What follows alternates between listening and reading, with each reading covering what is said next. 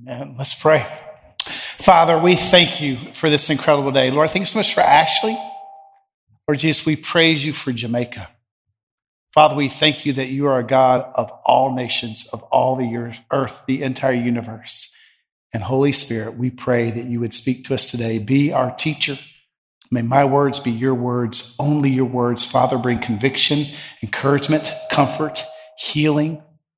Jesus, we love you. We praise you. We are here before you to give you the glory. And it's in your precious name we pray. Amen and amen. You all may be seated. Thank you. Man, I love that. That's awesome.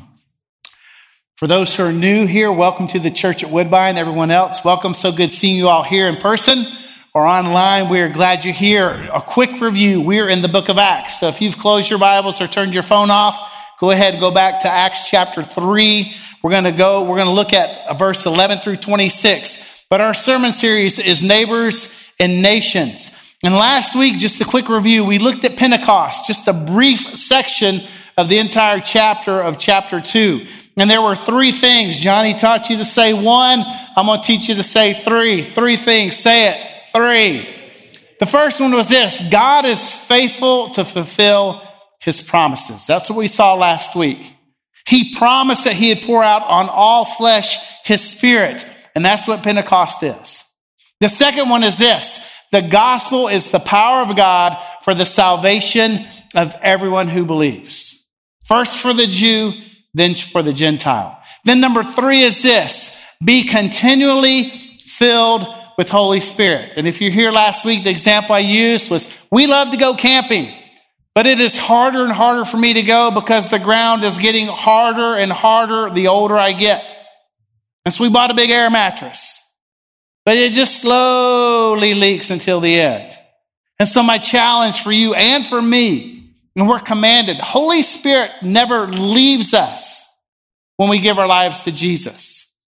But we are jars of clay. And we're commanded in Ephesians to be regularly, continually filled with Holy Spirit. And we do that by abiding in Christ through prayer, worship, obedience, humility. It takes God to love God, and we so desperately need Holy Spirit to be preeminent in our lives every day. So that third thing was be continually filled with Holy Spirit. Today, the topic today is see and hear. And we're going to look at it really quickly. It won't be on your screen, but if you notice, actually started in verse 11 after the first miracle post-resurrection by the apostles, at least the first one recorded. And backing up in verse 1, chapter 3, verse 1, and you'll have to look at it in your Bible on your phone. Verse 1 says, now Peter and John were going up to the temple for a time of prayer at 3 p.m.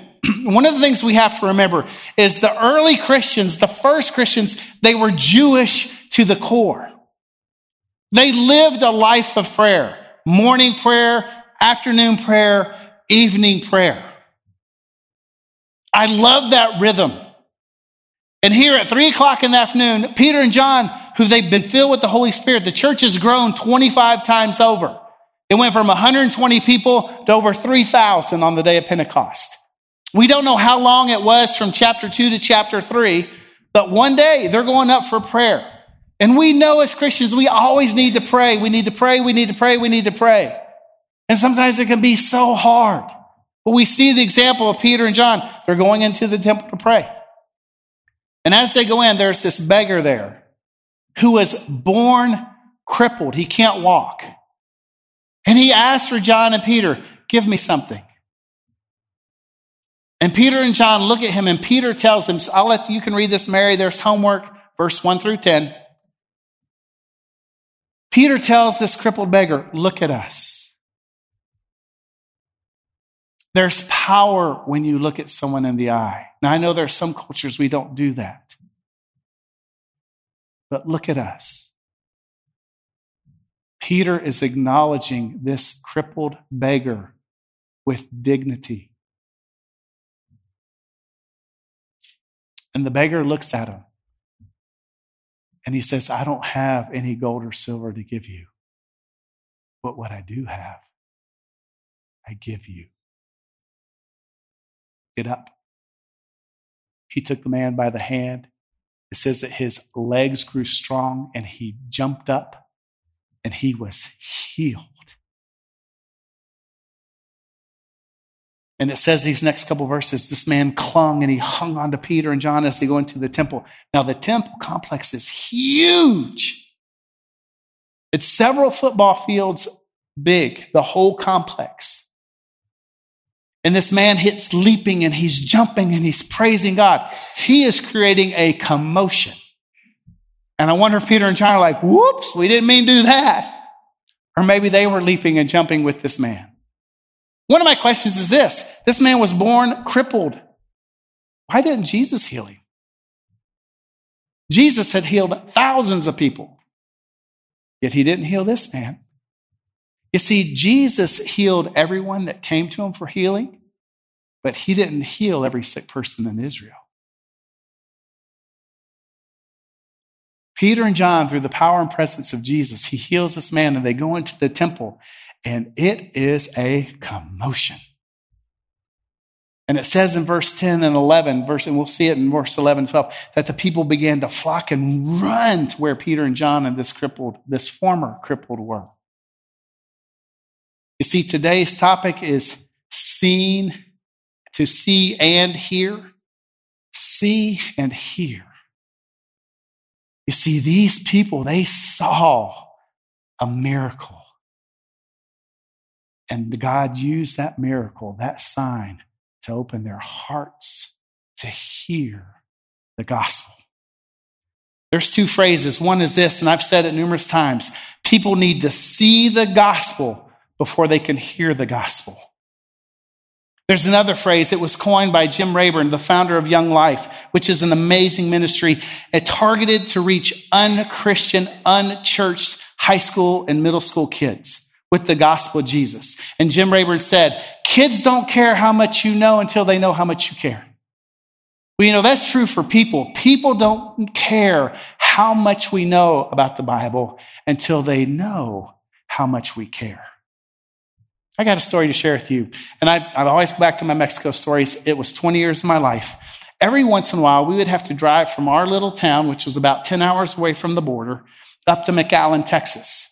We love Texas trips because in Texas, everything was there. Walmart, Costco, Sam's, the movie theater, Chili's, McDonald's, Burger King, Starbucks. Because in our little town, there was none of that. And when I moved to Mexico, I never thought I would miss McDonald's. I didn't. And when you're 20 years old, 22 years old, you can eat anything and you won't see it. And so every Texas trip, which was like 2 times a year, I would fast. I wouldn't eat a thing. The whole way up. We would cross the bridge, which usually took an hour to 2 hours just to get through immigration. And the first stop, guess where we go? Are y'all listening? McDonald's.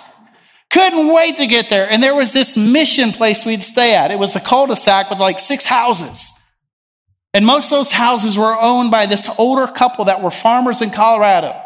And they felt called to move to McAllen Mission, Texas, technically, and to have this missionary renewal center where missionaries could stay for like $10 a night to retreat and do all their paperwork, rest. And back in the 90s and early 2000s, before the cartels took over Mexico, there would be thousands and thousands of short-term mission trips that would go all throughout Mexico on short-term trips. And so every Texas trip, we would go up to Melody Lane, which was the name of this place. And we always would meet very interesting people. Some were amazing. Some were like, whoo, man, I don't know how they got on the mission field. And we always would meet these big small groups that would be going over to Mexico to serve in a gazillion different ways. One trip, and sorry, this is a long story, I apologize, but one trip there was a group of about 30 college kids. And man, they loved Jesus. It was obvious. They were on fire for Jesus. They loved Jesus. I can't remember what Bible school they were part of. It was somewhere in Ohio, I think, or Nebraska. And they were going into Mexico to do mime and street dramas on the street. And talking with the men, they so long to see people saved. And I remember one day coming back from running errands, and they're out in the front yard practicing their dramas. And I remember standing there watching, and it was awesome. I thought, man, that's impressive. That's amazing. Okay, awesome. And they were going to work with some churches in Monterey and Saltillo and a couple other big cities. So I thought, sweet. In the morning that they were getting up to leave, they were all packing up and they were dressed. And I wish I had a picture of it. I don't. Red knickerbockers, white shirt, red suspenders, and a red beret hat. Ooh, Theron took his green beret hat off. I told him I was going to share this story today, not to call him out. And I was looking at this like, what y'all wearing? And they're like, this is our drama outfit. And I asked the leader, and y'all going to go into immigration wearing that? And he's like, yeah, we're going into enemy territory, and they got to know. And I thought, 30 college kids dressed like military fatigue from France with red berets, white shirts, red suspenders, and red pants. Woo, you definitely are going to be seen. And my question was, will they be heard? I have no idea how the trip went. I pray that it was awesome, because I'll tell you this, them dressed up like that on the street doing street drama, they will definitely draw a crowd. Just don't know how wise it was to go into immigration that way, to get their visas to go in. Seen and heard. Peter and John, going back to our text, they were just going to the temple to pray. Now, one of our goals, our number one goal as a church, is to be a church of prayer. Prayer, prayer, prayer. Bathing ourselves in prayer. We started Lent last Wednesday. Fasting and prayer. We pray because it's intimacy. Johnny told us one thing, and you know what? There's only one thing required, and that's an intimate, loving relationship with our Heavenly Father through Jesus. Martha and Mary. Martha was all worked up because Jesus was in her home with the disciples, and she was all worked up fulfilling her duty as a good Jewish woman to prepare the food. And yet her sister Mary was sitting at Jesus' feet, and she was all upset with Jesus. Tell my sister to get in here to help me do the work. And Jesus says, Martha, Martha, you're so worked up about so many things. Mary has chosen what is best, to sit at Jesus' feet. Now, that doesn't mean we don't ever serve. We are called to serve, but it flows out of a love relationship with our Heavenly Father, which has that flame has to be fanned through prayer and through worship and intimacy. So John and Peter are going into the temple to pray as good Jewish men, but totally believing in the Messiah who has already come. And God opens this door for this amazing miracle. They heal this man in Jesus' name. And then right here in verse 11, and let's stand again real quickly. In verse 11, right here, it says, while he was holding on to Peter and John, that's the former beggar and cripple. While he's holding on to them, remember, he's been leaping and jumping all over the place, praising God and causing a scene. All the people utterly astonished. Say astonished. Good, astonished, ran toward them, what is called the Solomon's Colonnade. That's part of the temple complex. When Peter saw this, he addressed the people, fellow Israelites, why are you amazed at this? Why are you amazed at this? Come on, a beggar from birth, we know who he is, can now run around, walk and jump, and he's praising God, and you're amazed? Think about the irony. And then Peter goes on, why do you stare at us as though we made him walk by our own power or godliness? Peter, remember just a few months ago, he denied Jesus before a teenage girl. And this is his second big, huge sermon. And look at who is he pointing to? He's like, why do you look at us as if we healed this person by our godliness or by our power or by our righteousness? And then what does Peter say? The God of Abraham, Isaac, and Jacob, the God of our ancestors. Remember, Peter is talking to Jewish people. He's being culturally, I can't think of the word now. I can't even think of the word, but you know what I'm saying. Appropriate. Whoo, gosh, brain freeze. He's being culturally appropriate, starting with Abraham, Isaac, and Jacob, the God of our ancestors. What does he say? He's going to throw a rock at him right here. Be careful. Has glorified his servant Jesus. He's not going to throw a real rock, okay? But Peter is going to hit him hard. The God of our ancestors has glorified his servant Jesus, whom you handed over and denied before Pilate. That's the rock. Though Pilate, had decided to release him, you denied the holy and righteous one and ask them to have a murderer released to you. You have killed the source of life, whom God raised from the dead. You all may be seated. There is so much in this passage. There's so much to unpack. But look at what Peter's saying. Look at the names that Peter is giving to God. The God of Abraham, the God of Isaac, the God of Jacob, the God of our ancestors, the source of life, his servant Jesus, the holy and righteous one. The Holy One is a name of God in the Old Testament, especially in the book of Isaiah. It's also a name, a title given to the Messiah. And like we saw last week, Peter is hitting it so hard that Jesus is the Messiah. And he says, and you guys denied him, you turned him over, and you killed him.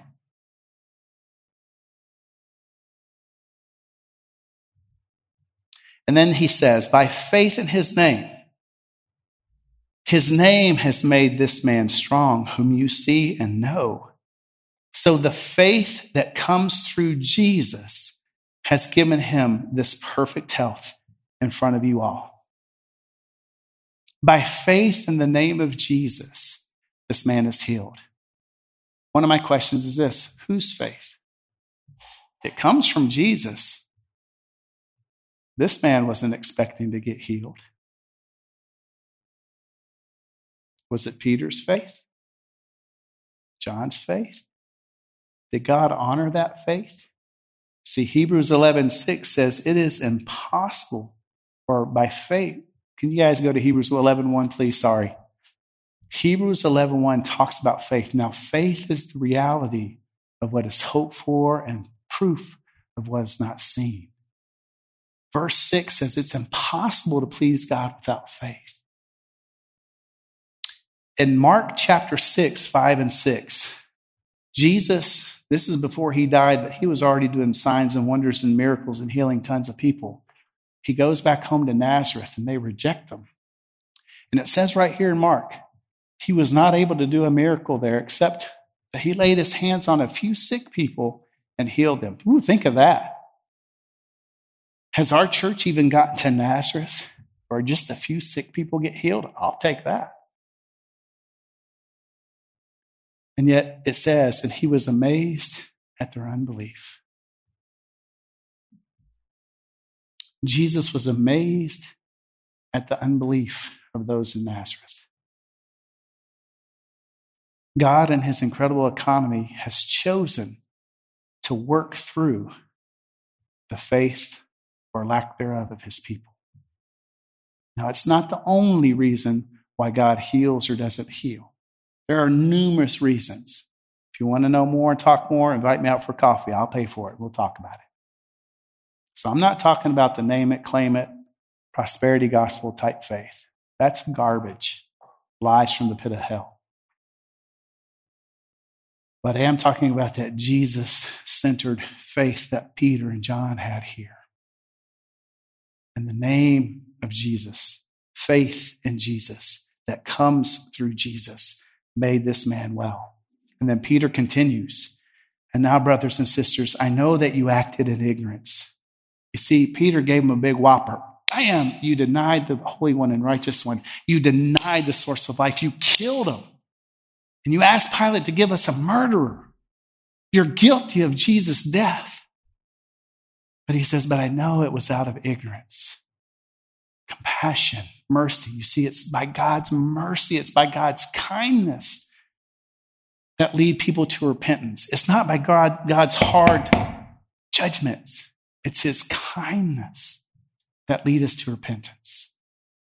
And Peter's being very compassionate to the people here. He's speaking bold truth. But he also is like, but I know you acted in ignorance. You didn't know. And then he continues, he goes on, he preaches the gospel. You know, God fulfilled this and he predicted it through all the prophets that the Messiah would suffer. And then like we saw last week, he says, therefore repent. Repent so that your sins may be wiped out, that seasons of refreshing would come. Seasons of refreshing. There is so much in this passage. And Peter goes on to say that, Jesus is ascended up. He is the Messiah. He's exalted, and one day he'll return. And as Peter finishes here in verse 24 and 25, I'm going to read this quickly. In addition, all the prophets have spoken, from Samuel and those after him have foretold these days. You are the sons of the prophets and of the covenant that God made with your ancestors, saying to Abraham, and all the families of the earth will be blessed through your offspring. You see, Abraham is the father of Jews. And God told Abraham when he called Abraham out, and when he promised that his wife Sarah would have a son in their old age, he said, and through your offspring, all the nations of the earth will be blessed. Well, that's one of the prophecies about the Messiah, about Jesus. They'll all be blessed through him. And that's what God is doing right now. There are still 2.5 billion people that have never heard the name of Jesus. They so desperately need to hear the name of Jesus. Katie and Brandon are some of our global workers. That is why we send people after people to go to the mission field, because there's still countries with no gospel presence. While at the same time, there are tens of thousands of people in this city that don't know Jesus. And it's our mandate that God has given us to share the love of Jesus with everyone around us. God is the God for the nations. Peter ends in verse 26. God raised up his servant and sent him first to you to bless you by turning each of you from your evil ways. Peter talks about repent, turn back, and your sins will be wiped away. We talked about this last week, but I'll say it again. If you have not repented of your sins and put your faith in Jesus, why? He loves you. He longs to forgive you, to give you new life. So if you've not put your faith in Jesus, the Bible is very clear. You're already condemned. You're lost. You're one of God's enemies. And you're actually dead. And Jesus is calling you to himself, to repent, to change your mind, to turn and come back to him. Peter also talks about times of refreshing. And I see this a lot for a lot of us as Christians. We sin and we walk in our sin, especially habitual sins, and the devil loves to beat us up. He loves to destroy us with guilt. He calls us to repent too. He calls us not to get saved again, but to throw off everything that hinders and the sin that so easily entangles. And Scripture is very clear. 1 John 1:9 says that if we confess our sins, God, who is faithful and just, will forgive us our sins and cleanse us from all unrighteousness. All unrighteousness. We've talked a lot about freedom prayer. In freedom prayer, we have a team here that does freedom prayer. And it's a prayer ministry that walks alongside brothers and sisters, and it gives us more tools, and it helps us to walk in greater freedom that Christ offers.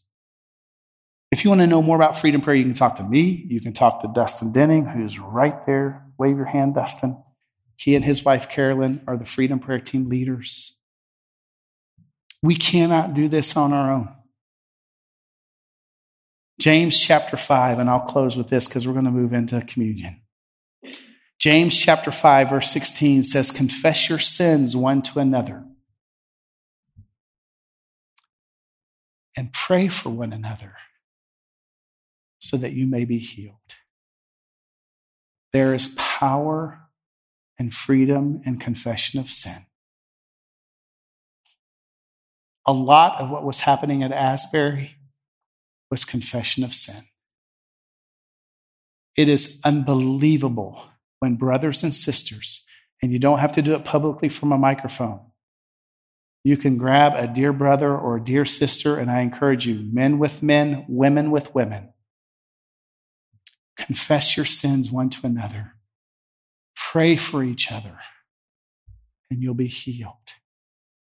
Jesus brings healing and freedom, but it requires boldness and humility to take the mask off. To say, this is who I am. And when we do, Jesus pours his freedom into our hearts and minds. I'm going to invite the worship team to come up.